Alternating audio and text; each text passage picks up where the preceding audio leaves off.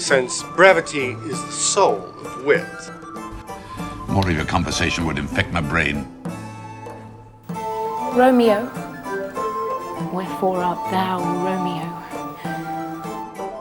To speak of him as my kinsman, he's a most notable coward, an infinite and endless liar, an hourly promise-breaker, the owner of no one good quality worthy your lordship's entertainment. I'd beat thee, but I should infect my hand. The lady doth protest too much, methinks. The course of true love never did run smooth. I'm Lindsay. And I'm Aiden. And we are the Bix. Indeed we are. And this episode we're talking about Timon, or Timon. Timon of Athens. That is the name of the play. It is it's one of Shakespeare's lesser known plays. Yes. We did not cover it in our list of lesser known plays because we never read it. Never read it. That's how little it's known. But apparently it did remain on stage and was well received well into the 20th century. There were people who put it on. Yeah. It's not like, and it's not an original play. It's based on, ancient Greek. Yes. How many of Shakespeare's plays were original? Very few, but yes. But I mean, it's got some heft to it, as we're, some fun facts about this. It contributed to the English language, not this play, but the story. So I mean, it's a story. It's a story, and not one of the most engaging stories, though. Let's and I think I can summarize it pretty well, Lindsay. So I'm ready for my 30-second synopsis of this kind of unremarkable play because there's not much to say. So I think I'm ready. Go. Timon of Athens, or Timon, is a wealthy dude in Athens, landowner, big important dude in town, and he hosts a bunch of parties, and everyone likes him because he gives away stuff, and he's really loved. Then he goes bankrupt, and all of a sudden, everyone who lent him money to keep him borrowing and giving things to other people calls in his debts. He goes crazy, goes into the madhouse, out into the wilderness, finds a bunch of gold, throws it at people, and hilarity ensues. Hilarity ensues is how you describe the tragedy of Timon of Athens? Yeah, it's maybe questionable, but I struggle to find the tragedy in this play at times. Yes, I think that's something we will have to talk about, whether or not this actually qualifies as a tragedy, which it's arguable either way. I think maybe that could be a good ancient bickerings question for this episode. Perhaps. But let's get into the background a little bit of the play itself. Probably written around 1606 by William Shakespeare and co-authored by Thomas Middleton. This is the first play in quite a while where it's kind of popularly understood that Shakespeare didn't write the whole thing. Yeah, like I mean, it's likely that there were other plays that had other people coming in, script doctor and stuff. Carrie Fisher just in the margins, of course. But this is one where I mean, it's pretty much established that this is a co-authored play. Yeah. And sometimes it's put with the problem plays. It used to be considered a tragedy through and through.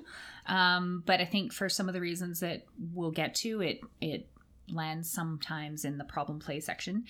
And I was reading it and researching the play a little bit, and it was interesting how much of the commentary revolves around when it was written. Yeah. Because it's not a play that features a lot of commentary about current events. There is some suggestion that it's meant to critique or satirize or parody the ongoing ridiculousness of the Jacobean court. Yep. Aiden, you were the one telling me that the courtiers would go into debt to finance their lifestyle. Yeah, so it was like a vicious cycle of the king would, in order to have this lavish court in which everybody was receiving gifts all the time and everything, he would have to go into debt in order to pay for the gifts that he would bestow.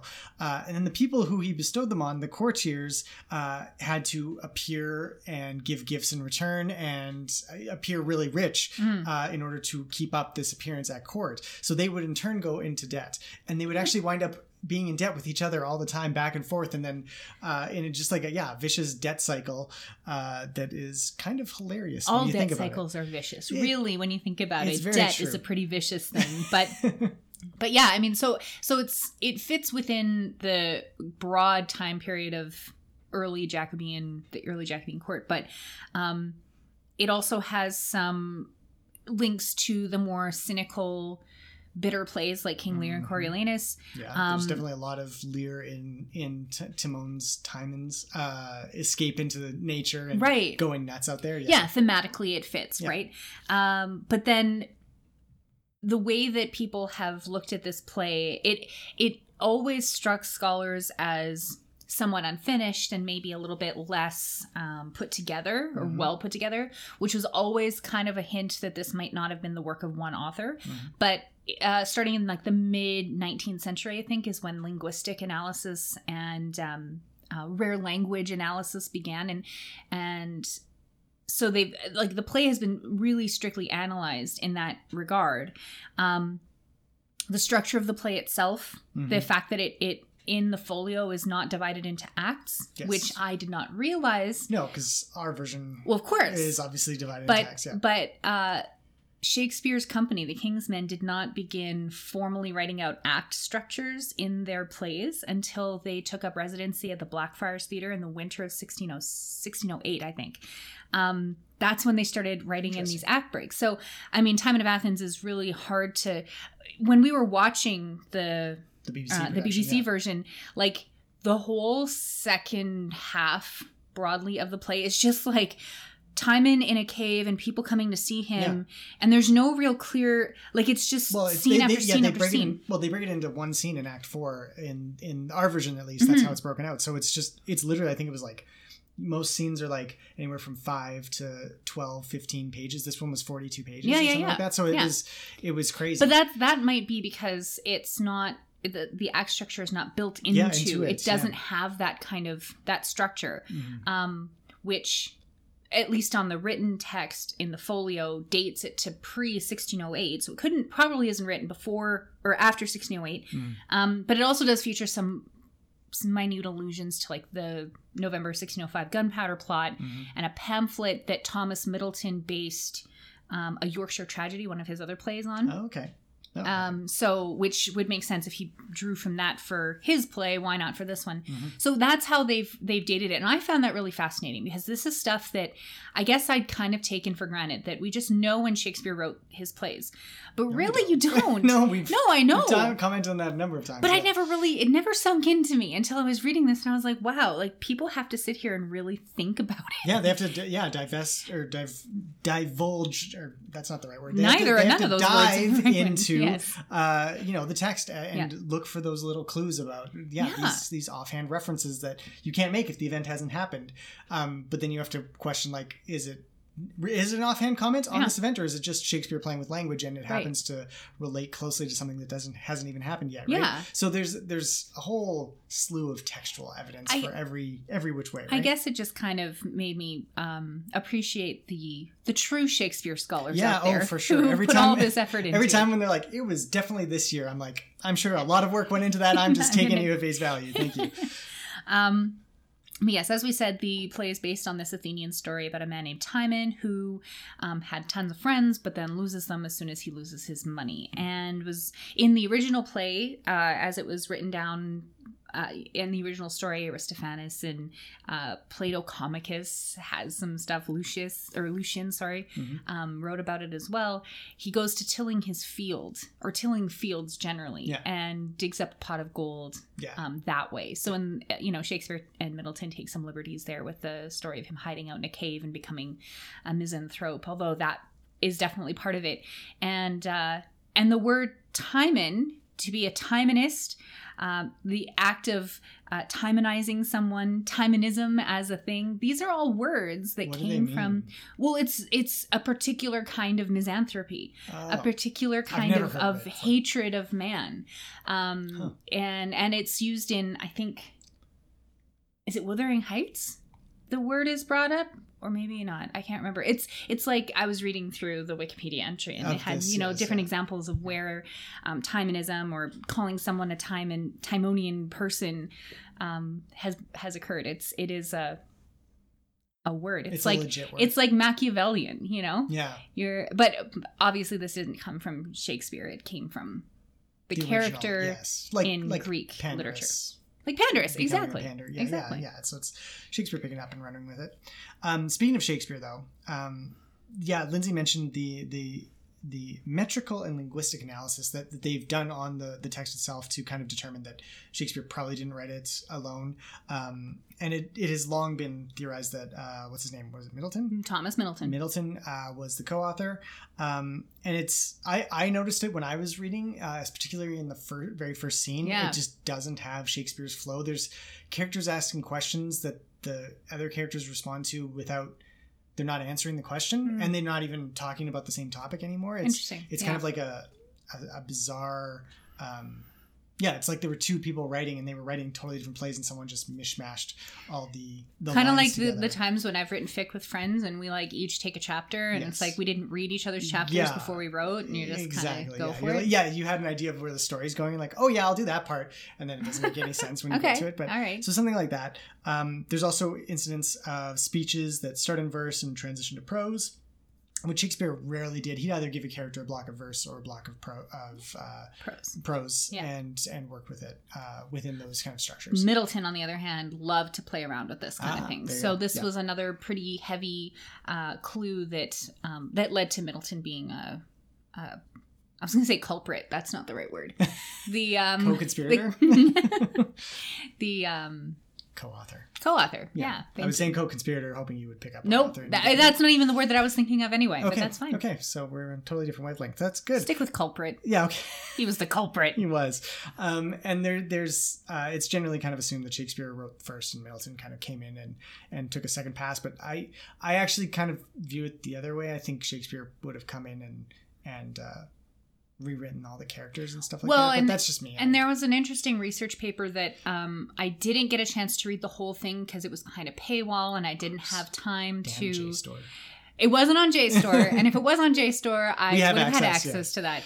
But I didn't email the authors to get access yet. So if I do, I will share what I find. But the paper that I had read says there's some evidence to suggest that they wrote it simultaneously, which is kind of a romantic notion. These two authors sitting, heads bowed before their tallow candle, fingers blackened with ink and, trading barbs on paper. I think that's not how I would want to write, but definitely. We've talked about this many times on the podcast. Yeah. We cannot write together. It's not just with each other, but with very, very few other people. Yeah, no. If anybody, I've tried it a couple times. It never works. And so props to anybody who can do it. Yep. And just another thing that jumped out at me was the scenes in Act 3 where the servants go to the three different people and ask for money. It's the same scene 3 times. Yeah. That seems like a complete waste. Like Shakespeare wouldn't usually do that. He might do it once, or he'd space out the 3 like he does in Merchant of Venice,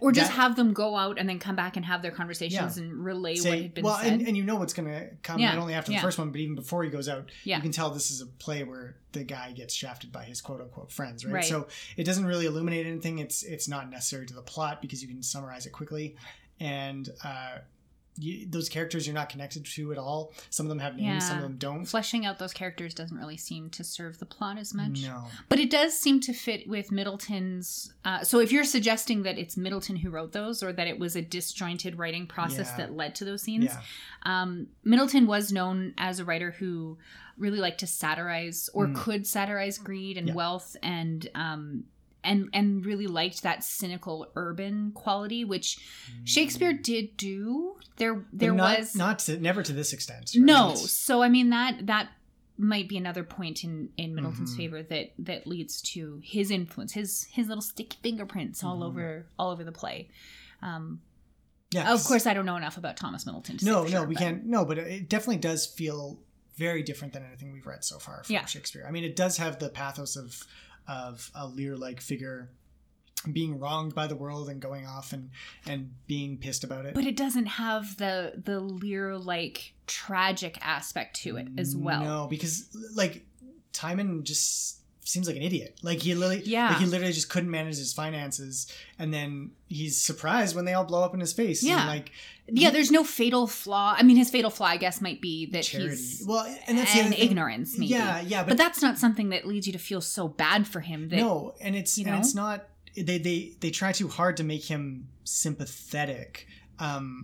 Whereas most of Shakespeare's tragic heroes, yes, they have sympathetic aspects, but they also have flaws. Yeah, and cruelty and problems. And Timon doesn't have any of that. He's literally just like, especially in the BBC production, I have to say, the actor who played him, oh crap. He was the guy from Game of Thrones, the chief priest dude who got blown up in the green fire. Anyways, that actor, he did an amazing job of really having Timon feel like he is these people are genuine friends when he's handing out the gifts and he's in this big banquet and he's saying, oh, it's so great to have friends like you nearby. All these gifts I give are just for friendship, not knowing that everyone else around him is just counting on him to make themselves richer. They don't care about him at all. So they really kind of sell that as him just being kind of ignorant of their true intentions, I guess. Right. So it's a weird feeling because you feel purely bad for him. Whereas with a lot of other Shakespeare's other, like you think of Macbeth, Lear, Hamlet, you feel bad for them, but you also realize that they kind of deserve what comes to them because they have this fatal flaw. Macbeth has too much ambition. Hamlet has the indecision, and Lear has his inability to read his children or whatever. Pride, whatever you want to call it. So like there's this inherent tension within the character. Yeah, there's no tension none of that, in Timon at all. No, and I guess it was Jonathan Pryce, by the way. Oh, thank you. Actor. Yes. And I did feel with his portrayal that there was like you said, a pathos to the scenes where he's realizing that he's lost his friends, and more so that he's in so much debt, so much trouble financially, that there was something relatable to that as a modern anxious financial millennial. Yeah, right. Where there was something relatable about that. So I get it, but from a Shakespearean standpoint, he's not the most engaging main character. And when he does flip, he goes from being in love with the world and in love with the people. He's so in love. He's paying off random strangers' debts. And he's, ordering out I met more that guy meat. once. I'm gonna get him out of debts. jail and let's have all the meats pot and everybody eat, and he's making fun of the philosopher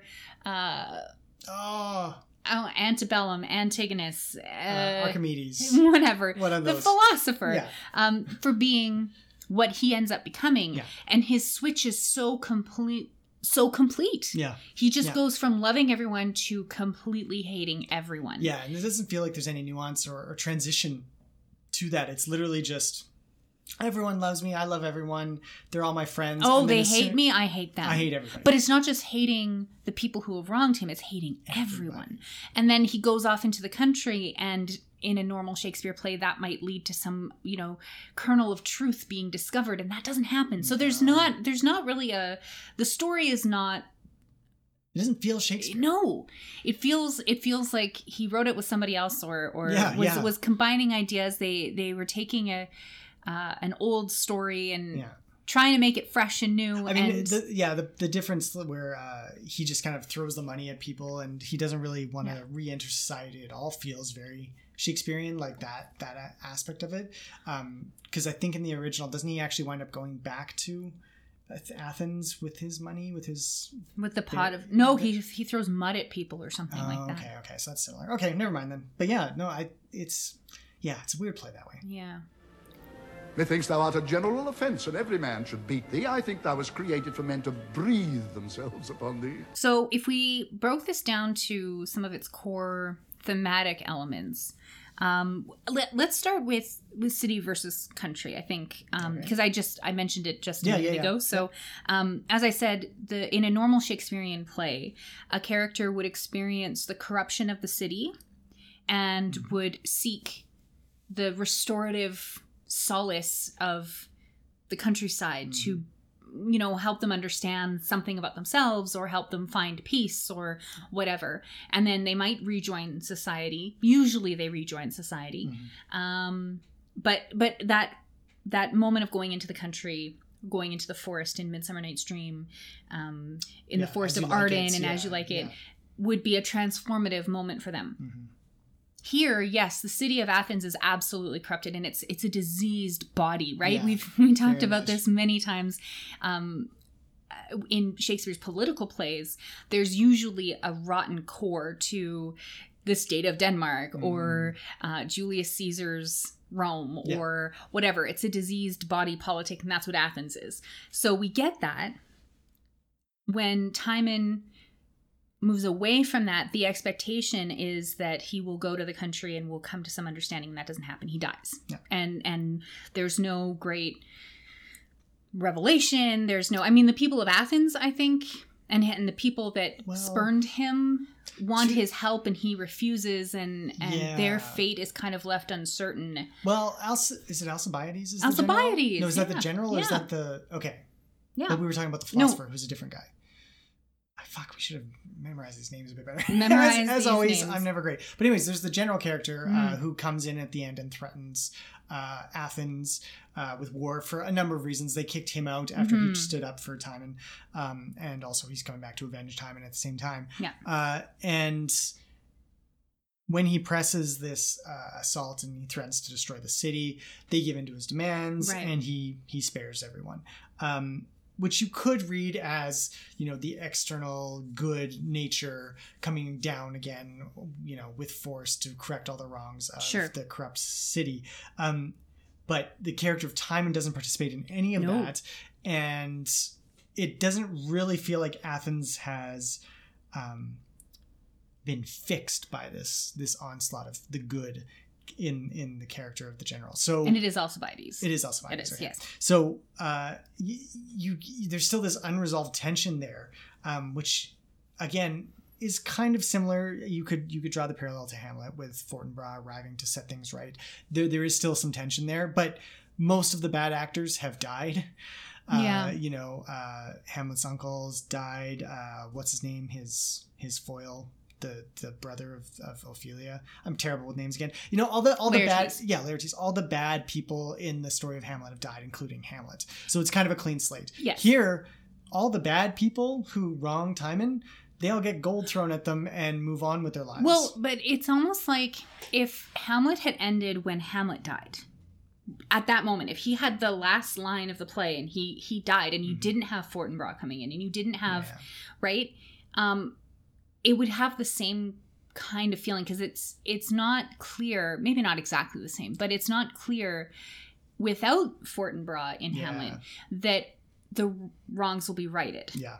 Right? Yeah. Whereas in Timon of Athens, that's the same thing, right? This is where the bitterness comes in, right?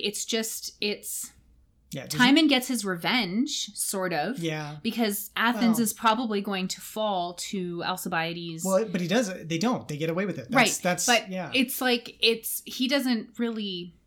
His death comes at a point where the end of the play is there's no resolution to the central conflict, except that Timon is dead. Yeah, because what is the conflict, right? Well, yeah, okay. So if the conflict is corruption of the urban monetary system, cough New York, cough London, these places corrupt absolutely, and you need a cleansing force from outside to come set them free. Timon is the embodiment of what happens with that. Then he doesn't get clean at the end. He just dies. He as the moral center of the play does not have a positive resolution. No, that's exactly. Yeah. So what happens in Athens is really kind of completely secondary. I think what the it's not completely secondary in the sense that if the conflict is between Timon and Athens, right? He's like the social structure has enabled him to live this life and has enabled the people to treat him that way. Sure. Right. So he loses. Right. No, I know. Right. So I mean, he's released from the mortal coil that has caused him. So I mean, it's a resolution of sorts in the sense that there's no moral reckoning. Clarity. Yeah, exactly. No, yeah, exactly. There's nothing of that. And that is, I think, what is so. I don't want to say it's unsettling, but it's not.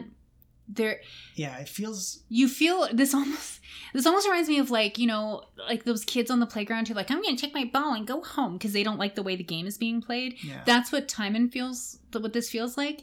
And in allowing him to do that, to just leave and not address the problem. Yeah. It's like I have way less sympathy for him than I would if he tried to fight back, or if he stood up for himself, if there was a trial and he had to face all of the people, all his debtors or whatever, like something more along the lines of the Merchant of Venice. But that's where you get that if this was a truly well done Shakespearean play, it might have you might have gotten that. Well, and that's why when he found the gold, I was like, whoa, this is a major plot shift. Like where he's out in the field or the cave or whatever, and he just digs up and there's a ton of gold there. I'm like, okay, he's gonna go back into town, set things right. Yeah. He's gonna be the creditor this time, and he's gonna, you know, call in his debts and write all the wrong people. No, he just goes crazy and throws money at people. There's no hint of trying to address that underlying issue that he's just so bitter. He's like, well, fuck you, I'm gonna throw everything away. Right? He's just gone so far past the urban decayed monetary system that he can't go back to correct it. And that's usually what Shakespeare's heroes, like, you think of, again, Lear is a good example. Like, he does go crazy, he does give up everything, and he absconds with the world as it is, but then Cordelia brings him back. Yeah, there's a circle. There right? is. It's a return to. Yes, but and nothing are set correct. Yes, and that does not happen here, and that's what it. No, this is a straight line. Yeah. It's from city to country to death, and that's all. Like, it doesn't. There is no return at all at the end. Which it does make it, and that's the original story. I just feel like if Shakespeare had, if this had, I hate saying this because it discredits Middleton, and I'm not trying to do that. I just think when you have two authors writing together, there's a tension between the writers that I think translates to a poorer story. In some cases, not all cases. I know some people can make this work, but this is my own bias coming out, I think, against co-authoring things. That tension doesn't get resolved because you've got people who. You know, if Shakespeare had been writing this alone, it would have... Yeah, because it's instinctual. Shakespeare just naturally wants to take the character in that direction, I think. And that's been shown time and time again in all of the plays that we've read so far. Yeah, like there would have been a clever subplot that mirrored the main plot. And there's none of that. And yeah, I mean, he would have found some way to tie it back to current events, and we'd be able to point to it. I mean... this does tie back to current events. Yeah, but more. It would have been. It would have been possibly, more clear. but there'd have been an Earl of Gloucester or something like that. You know, possibly.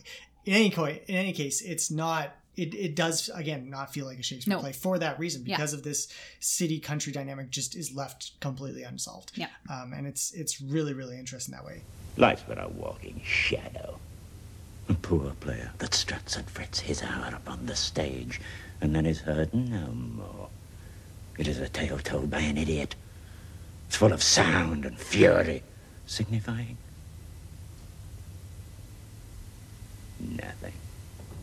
And the thing that typifies the city most of all, obviously, is greed and wealth. That is the corrupting force here. So, I mean, there's lots of ways of looking at it. It is kind of the central conceit of the play is that greed is absolute and corrupts, and it destroys all hints of human connection, right? Mm-hmm. So, you know, you kind of have to wonder, is Timon to blame for the greed of his friends? Does he encourage it by being so giving all the time and refusing gifts in return? Like, there's so many instances where someone's like, oh, I'll give you this for it, and he's like, oh yeah, no, don't. Because I think he has that famous line, semi-famous, you know, if you're a giver, you can't get anything back, or else then you're not giving anymore. Right. Yeah, it almost seems like he's like that guy that we all knew growing up who would like spend his lunch money, he'd buy all of his friends stuff, and then he'd go hungry. It was almost like Timon, although I don't think Timon is necessarily thinking about it as, I'm doing all this good stuff to other people so that they'll like me. Well, no, that then I can call on them to help me later on. Yeah. Like, I don't think it's like he's not trying to get them to, I don't know how to, it seems a little bit different than the example I made, but there's, in giving so much to so many people, I do wonder what, like, his ignorance of his own financial state is, I think, the bigger issue there.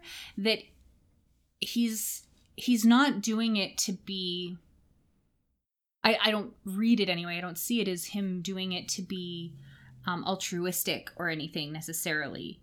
He has no, it's almost like he doesn't have any idea of the value of what he's giving away.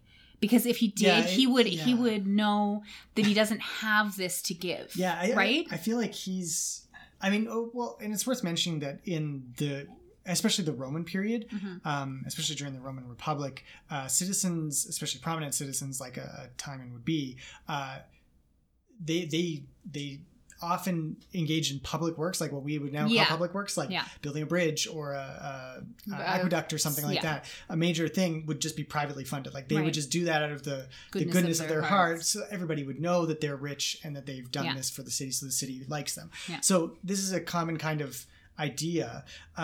But going to your point, it's almost like Timon is like the typical born rich type who really doesn't understand what things cost. So when he says, I'll have another feast, he doesn't understand that costs money. That there is an actual cost for this. He's just so used to being rich. And that's part of what makes his character unlikable as well, is that he literally he seems so cut off from the reality of what it costs that do you really pity someone like that who just like, who thinks he is himself as a bottomless pit of wealth? Lucille Bluth not understanding how much a banana costs. $20 or a pint of milk or whatever. A politician, who doesn't know what they've never been to a grocery store. But Timon has, his wealth is not inherited. He has land that would be inherited, I would imagine, or earned or something. And he seems to have won a lot of it by being a general for the city of Athens. Right. Like that's what he first. So I don't think he's the same kind of, he's not, like the play doesn't Hilton or something. No, exactly. Like the play doesn't back that up. It's just that's what it feels like. Yeah, it feels I guess. like he really never kind of grasped what wealth. Well, he certainly doesn't seem like the kind of people that we would have grown up with, who lower middle class, understanding the value of a dollar, not giving everything away. Yeah. And when you do have something, when you come into money, you're generous to an extent with your friends, because you understand that, winning the lottery is going to, or a couple of our friends won a 50-50 draw once and gave all of us $100 or something. Was it $100? Yeah. I was like, oh my God, that was so generous. But it's because that's what you do. Really, really wealthy people hoard their money, right? Well, or they give away what seems like a lot, but it's a pittance. It really isn't. Yeah, exactly. So yes, to an extent, I see what you're saying, but I also see that the other side of it is that he's generous in the way that people who have a lot and want to share it with other people are generous. Yeah. But the problem is that he doesn't know that it's not a bottomless pit. Yeah. I really do. I do think it's his ignorance that is, if you were to nail down a fatal flaw for him, it would be his ignorance. Yeah, I agree. I mean, I think it's less about greed in this case as so much as it is about like the connection between wealth and friendship. And I think that was another one of the themes that we were going to touch on, obviously, is friendship. And it's the key question, like, are any of Timon's friendships real? Like, and obviously the answer is kind of no. I mean, his friendships with his servants might be real. Exactly. Yeah, they seem to really like him, which is usually the opposite, like. Yeah, they're the ones poking fun in the asides and the soliloquies and stuff in a Shakespearean play. But in this time, it's they're the only ones who are looking out for him. Exactly. Really. And so the connection between wealth and friendship is one that doesn't really exist. It's literally just wealth exists on its own and it's enjoyed, and friendship is something that can't be bought. Well, yeah, and so it reminds me of recent discourse around emotional labor and the toll of emotional labor, and how I think there was a piece not long ago that was re-upped by the New Yorker where they were talking about, like, actually, what would the bill be for letting someone cry on your shoulder? Like, what's the toll of the emotional labor that I'm doing? And people were really upset about that. They're like, friendship is not a transactional relationship. Yeah. But in Timon of Athens, it is. Right? It's a transactional thing. And I think the greed is not Timon's greed, because I don't think Timon has any idea of the value of the money that he throws away at the end, or the value of the money. Person himself. No, not at all. but the other Athenians, the Athenian senators Yeah. who have benefited from his generosity and who have enjoyed his parties. And Apemantus is the name of the philosopher. Thank you. All of the people who have been scorned by Apemantus in the very first scene, when they have the chance to return that favor to Timon, they won't, because it's now the relationship, the transactional nature of it is not benefiting them anymore. So they can wash their hands and call in their debts and walk away. Yeah, and I think the play's pretty clear that that's not friendship, though. Like that, no, like, exactly. Yeah, you know, yeah. It is still, you know, of the same mind as us, where friendship has there's something valuable there itself. Yes, that can't be quantified through money. No. Which is again, but Timon doesn't understand that, and that's No. maybe that's again, it's the ignorance of that fact, right? Yeah, not just ignorance of money, but ignorance of the value of human relationships, the value of human worth, and the structure of human relationships. Yeah, like he exactly. literally does seem to feel like the gifts are the important thing in that's the the friendship. Yeah, exactly. And it's just It's so not. clearly not. And it kind of, and another thing that's kind of odd and very un-Shakespearean is the fact that what was the philosopher's name? Apemantus meets him when he's out in the cave, and they're all of a sudden on the same wavelength. There's no shared realization that you were right. He's still just angry at Apemantus for being the exact same misanthrope as he. So it's but Apemantus's misanthropy is not. He's got a philosophical reason for it. I don't think he hates everyone. He just sees the. But in a regular Shakespearean play, the main character would come to realize that you were right. And I should have listened to you. Yeah, and he's like, and he would have backed up the points that Apemantus had made earlier. You know, like there would have been a connection between the philosophical reasoning behind the misanthropy and the practical reasoning of Timon's, and that just never appears here. Yeah. So it really does feel like it's like you have like we've said many times, this doesn't have the Shakespearean B plot of following Apemantus and having him watch Timon's disintegration the way you have Edgar's watching Lear fall apart and having this secondary plot that kind of mirrors the first. Mm-hmm. That's all missing. So you really don't get a really good sense of whether Timon's come around to realize that that's not what friendship is. They could have had a great discussion about what friendship is when they realize that they're the two friends who hate everybody else. You know, like we're going to bond. We're going to become best friends. Yes, right now before you kill yourself, you know, in the cave. Like that feels like a Shakespeare scene, and it just doesn't exist here. So it feels kind of incomplete. Like there's an exploration of this topic that just doesn't go anywhere. Did we just become best friends? Yep. Yeah. So, I think that makes a lot of sense, and it leads to kind of the last big topic or theme of misanthropy and suffering, and the point of all of that, because you've got the seeds, the kernel of this interesting idea in Apemantus and his discussions in the very first scene that are totally foreshadowing exactly what's going to happen once the deaths are all called in. Yeah. But you're right, it goes nowhere, and there are all these opportunities, but Shakespeare and Middleton don't jump on them the way that you kind of expect them to. Yeah. So you've got a misanthropic main character whose misanthropy serves no purpose. Why does it matter that he suffers so much? Yeah. Why does it matter that the Athenians are suffering through his loss? What is the point of all of this? It doesn't seem like it serves much of one function. No. Right? It's just there to, again, like I said, there's that bitterness to it. It's like it's just vengeful, but there's no morality behind it. Yeah. That would make it feel cathartic. Yeah. It just feels sad and pathetic. Yeah. Right? Yeah. So what's the point? I don't have an answer. No, that's the end of our discussion about the thematic links between Timon of Athens and misanthropy. It's true. It really does feel incomplete. And that's kind of a shame, because when I started reading the play, especially that first scene, I was just like, oh, this this is not very enjoyable. But seeing it performed on the BBC redeemed it a little bit, because it really did feel like there was this arc to the character to a certain extent. It just gets cut off early, and it doesn't proceed in a way that's as satisfying as usual.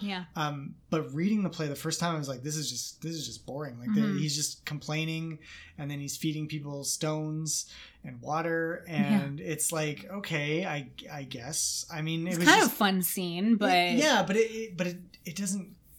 Yeah, it doesn't say anything. It doesn't say anything. It doesn't go anywhere, and it doesn't tie up at the end, which is all the things that make Shakespeare so enjoyable. And that's why people for so long have been like, is this a Shakespeare play? Yeah, I think. Well, and it's gonna be interesting when we get to some of the later ones where it's well known that he didn't Henry write all of it. Those will be interesting to look at and see if we find similar complaints there. What's mine is yours, and what is yours is mine. So one thing that really struck me when we were reading the play, watching the film, we were struggling to think, what are we going to talk about? This is such a boring play. It's like, but there's a lot of relevance to our modern day culture. I mean, we're sitting in a time when billionaires are going to send themselves into space rather than deal with the problems of the world that we live on fire. Yeah, exactly. But so greed and wealth inequality and debt and the debt. Okay, so tangent. I was on TikTok today because I'm one of those you love bitches. TikTok, yeah. And this guy like completely broke apart what is wrong with America. Like, well, the minimum wage job and not having any paid sick leave and not being able to being in debt because you go back to college to try and get a better job, and then but no, we can't give you college, we can't give you debt relief because that's socialism. And I had a kid but I lost my job, and well, you're just lazy. And I'm like, oh my God, right? Like our world is broken. Capitalism has broken us, I think. Yes. So I think that a play like Timon of Athens feels timely in a way, because it's speaking to the anxieties that we feel as modern inhabitants of the world that is broken. Yeah. By this financial system. Yeah, absolutely. I think there's I don't think many of us can get on the same page as Timon in terms of like having a lot of wealth and just giving it away. Right. But the sense of the idea, and this is something we didn't talk about much at all, but there is this kind of recurring motif and mention of fates and the wheel of fate and everything obviously played a big role because Timon's at the top and then he's all the way to the bottom really quick. So that's kind of revolved throughout the play as well. But I think we can all appreciate that sense, the precarity of a financial situation. Yeah. You know, like most of us, I mean, it's probably better if you're in Europe, but in North America, even in Canada, it's, you know, there's a limited social safety net. There's, you know, you're going to get unemployment benefits for a little while, but they won't pay your mortgage. Barely. Right. They will not cover all your expenses if you. I mean, we're not one bad accident away from bankruptcy like our American neighbors are, but it can still lead to there are still things that can devastate you financially. Yeah, well, and really easily. Yeah, getting laid off and what have you. There's still a huge sense of the fact that your financial future is out of your control. Exactly. Really, at the end of the day, and you can work as hard as you want and try as best as you can to make yourself better and more valuable to the people around you to, you know, make more money. And they really won't matter at the end of the day if something big comes and changes it. It's a very millennial thing. I mean, we've lived through the Great Recession and now COVID, and, you know, once in a lifetime economic collapse has happened twice in our lifetime. In the last 10, 15 years. Yeah, exactly. So like we're this sense of not being able to control what happens with your finances. Yeah, like a knife edge. Feels very real. And there's also that idea that's so prominent in especially Western culture in America, Canada, that you can it's what happens to the things that are affecting the wealthy, like tax cuts to the uber wealthy. Yeah. The poorest people oppose that because they feel like somehow they could be the wealthy, but you're never going to be that wealthy. Yeah. Right? Well, yeah. And that idea that like we just watched that episode of Deep Space Nine with the where they try to unionize quarks. Yeah.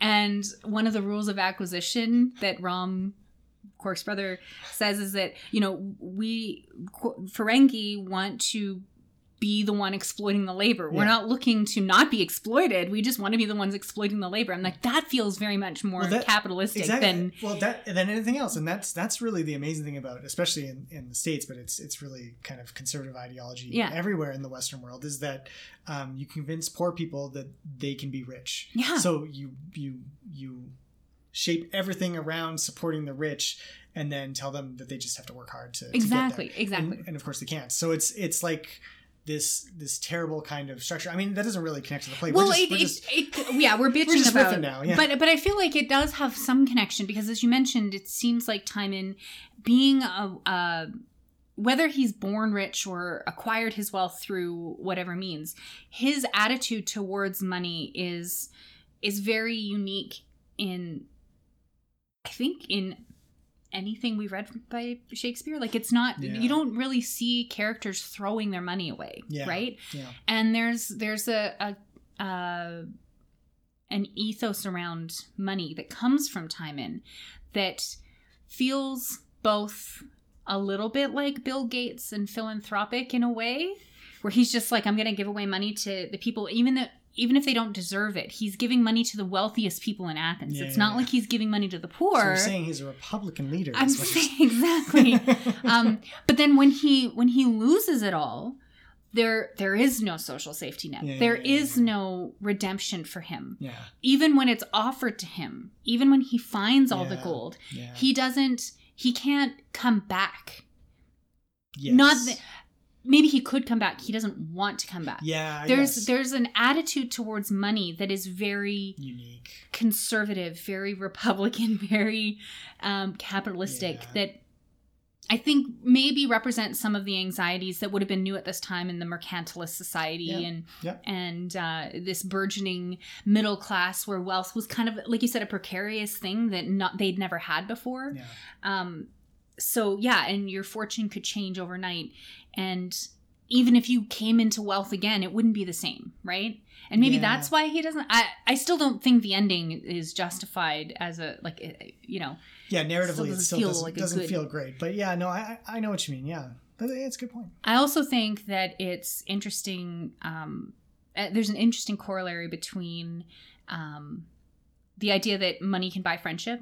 Mm-hmm. And all I could think about during this was making the comparison between Timon and like someone like Mark Zuckerberg, and the irony of Mark Zuckerberg building his entire fortune on a platform that was designed to get him more friends. And I don't know that many people are friends with Mark Zuckerberg because he's a good person. Well, I don't get that sense. And that's the other thing about wealth that's not examined by the play, but it's a real concern. And I guess you could potentially read it into the play if you want. But after a certain point of wealth, it's impossible to tell who your real friends are. Right? Yeah. Like, because your wealth becomes such a part of who you are. I mean, this is why athletes have entourages and musicians have entourages and stuff like that, because I've never watched the show Entourage, but I understand that's one of the key things about it is like, are these people really your friends, or are they just there for the money? Yeah, exactly. And it's really an impossible line to draw. And like, to a certain extent, I feel bad for anybody who's super wealthy, because you can never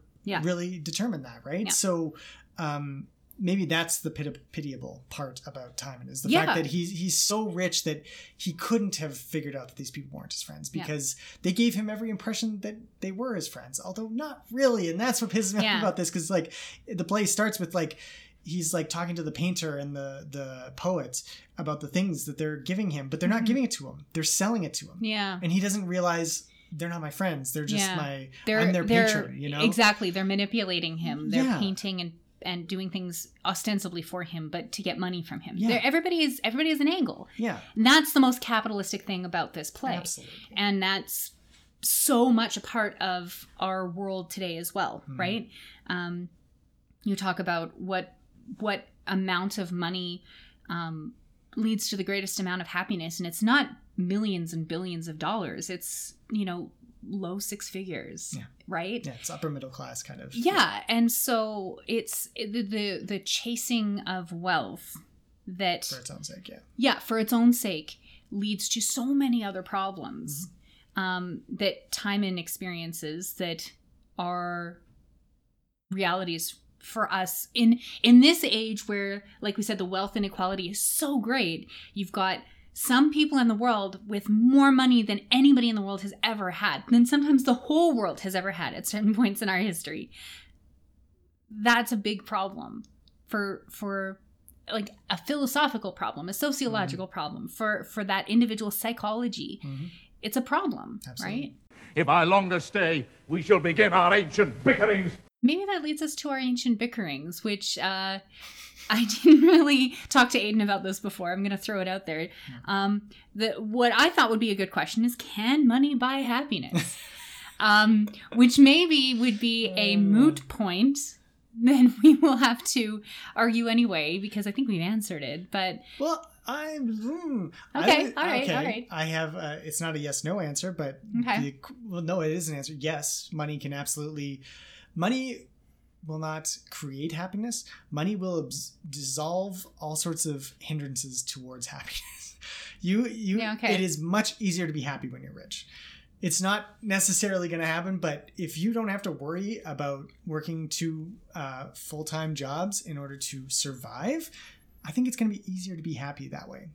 I think if you have enough money to go on a vacation and do something that you enjoy, to retire earlier, to do all of these things that do just literally cost money, that can definitely contribute to happiness. And I think it's like I've seen so many, this tweet has shown up in my thread or in my feed so many times, just summarizing like, before I got my good paying job, I was okay, but man, is it better now? Kind of thing, right? And I mean, I think you and I have kind of experienced that, Lindsay. I mean, you can correct me if I'm wrong, but as we've started to get solid careers and make stable incomes and afford things like a condo that's getting renovated and being able to feed our cats, these things do add to your happiness. But like to your point, if we had $20 million, is that really going to add much more to that? Because we have the things that we really want and we have the capacity to do what we want to do most of the time and stuff. So I'd say the answer is still yes. Okay. I'm gonna tell a story. Okay. It's an anecdote that I heard on a YouTube video. Okay. So I may get the details incorrect. In fact, I have no details aside from the base idea, part of the story. And I think it was a philosopher at a party once with a very wealthy benefactor, somebody, throwing a big party. And this philosopher was talking to another party guest, and they were talking about how much money this billionaire had, millionaire, whatever. Yeah. Somebody with an obscene amount of money. Yeah. They have so much, it must be great. And the philosopher says, but there's one thing that the philosopher doesn't have that I have. You mean the rich man has? That the billionaire has. Sorry. One thing that the billionaire has that I don't. You've thrown me off my game now. One thing that I have that the billionaire doesn't have. Yes. And that's enough. Yes. Knowing what enough is. Yeah. Right? Yeah. And that's that point about, and I don't know what the figure is, the figure that is enough. They did do a study a couple years back. Yeah. It was probably like 2011. So the number would have to adjust for inflation now, but it was basically saying, I think it was like $80,000 Canadian. Yeah. If that was your annual income, anything over that did not increase the happiness level of the people who did it. Right. So at that point, it was literally like, do you really like your job? And like other things could feed into that. But in terms of just pure money, that was the cutoff. And that's my point, is that I don't think that money is the thing that's going to buy you the happiness. As we've already talked about, the more money you have, the less secure you are in your own standing in the world when it comes to interpersonal relationships and the things that go on in your life. Are the people around me really there for my benefit? Are they really here for me, or are they here because they're going to get something out of it? And that, I think, has to feed more into the conversation about happiness than just having the material things. Like you mentioned, yes, having a condo is great and being able to afford to renovate it. And yes, having a secure job and the guarantee of a paycheck and, you know, all of that definitely contributes to lessening the anxiety that I'm sure many of our neighbors feel, especially today with COVID and, you know, another economic depression, especially in Alberta with oil prices collapsing last year at the same time. And there's a lot of economic anxiety and we don't have that. And that's amazing. I don't know that if we had more, that would mean we'd be more happy. In fact, I know it wouldn't. It probably would lead to other problems.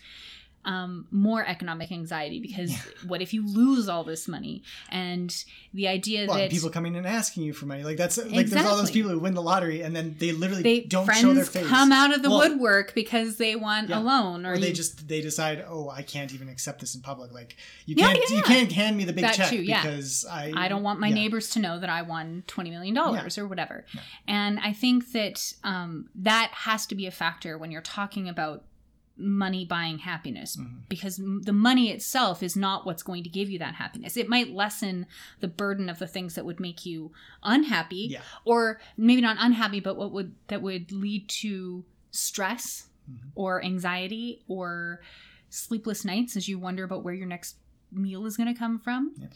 But there are a lot of people who are low income who are very happy.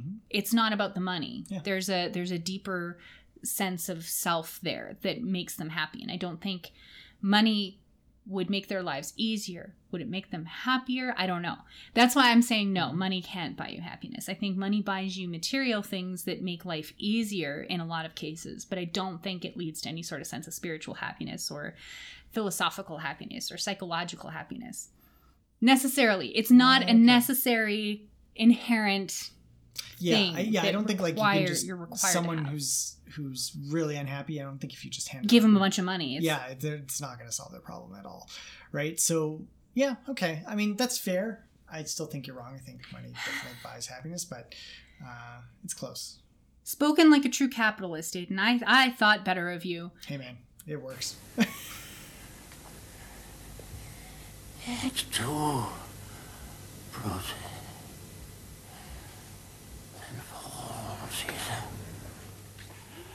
So what's next on our docket? Well, wouldn't you know it, Lindsay, we're going to be talking about Shakespeare and money next. We did not plan this one.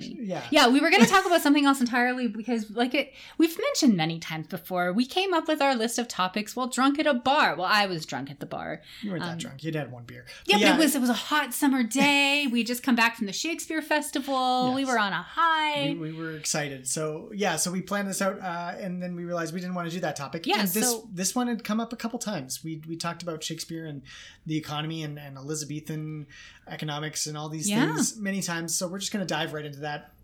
Timon of Athens. That guy. It's good time to talk about that. So yeah, but talking about the Merchant of Venice and talking about all the wealth questions that come up in and the economic arguments that come up in other plays, from like Romeo and Juliet even, and it's all over King Lear and questions of inheritance and stuff like that. So I think it'll be an interesting topic, and diving into like the Elizabethan mercantile society system, that proto-capitalist that led to the bullshit that we're living through today. I think that'll be an interesting topic. Our next play is Macbeth. The big one. The last big one? Antony and Cleopatra? Antony and Cleopatra. The Tempest. Kind of counts. Yeah, the last big tragedy for sure. But Macbeth, yes, one of our favorites. Yeah. A short play. It is a short play. Nice short little play. I love it. And we had previously already talked about this film with our friend James from Shakespeare on Screen. Almost a year ago now. Yeah. That was the last summer, last July, I think. So we'll link to the episode that he posted up. You can get some early thoughts of ours. I'm sure we'll rehash some of it, although that was very focused on the 2015 film, obviously. Which is fantastic. Which was really fun. So, we're definitely looking forward to Macbeth for sure. And I think we may try and have a guest on that one as well. We're going to try. We're going to see. If the guest is back from Ontario. So if that guest is listening, prepare to get an email from us soon. There's a a few plays left, but this is the home stretch now, I'd say. Yeah, I think a lot of the problem plays are up, and we always end our episodes like this, looking forward to what's coming. Yeah, I guess it's a good thing. Yeah. No, you're right. That's true. It just seems like we say the same thing every week. But it's true. It's always exciting. So thank you for joining us today. We'll catch you at the next one.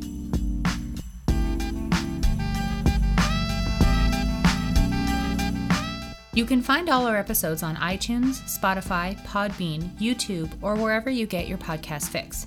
If you want to tell us what you think of Shakespeare, his plays, poems, or any of the topics we discuss, we'd love to hear from you.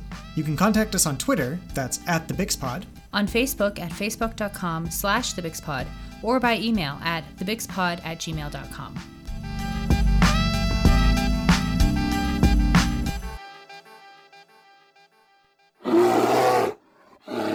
That's our cue to exit.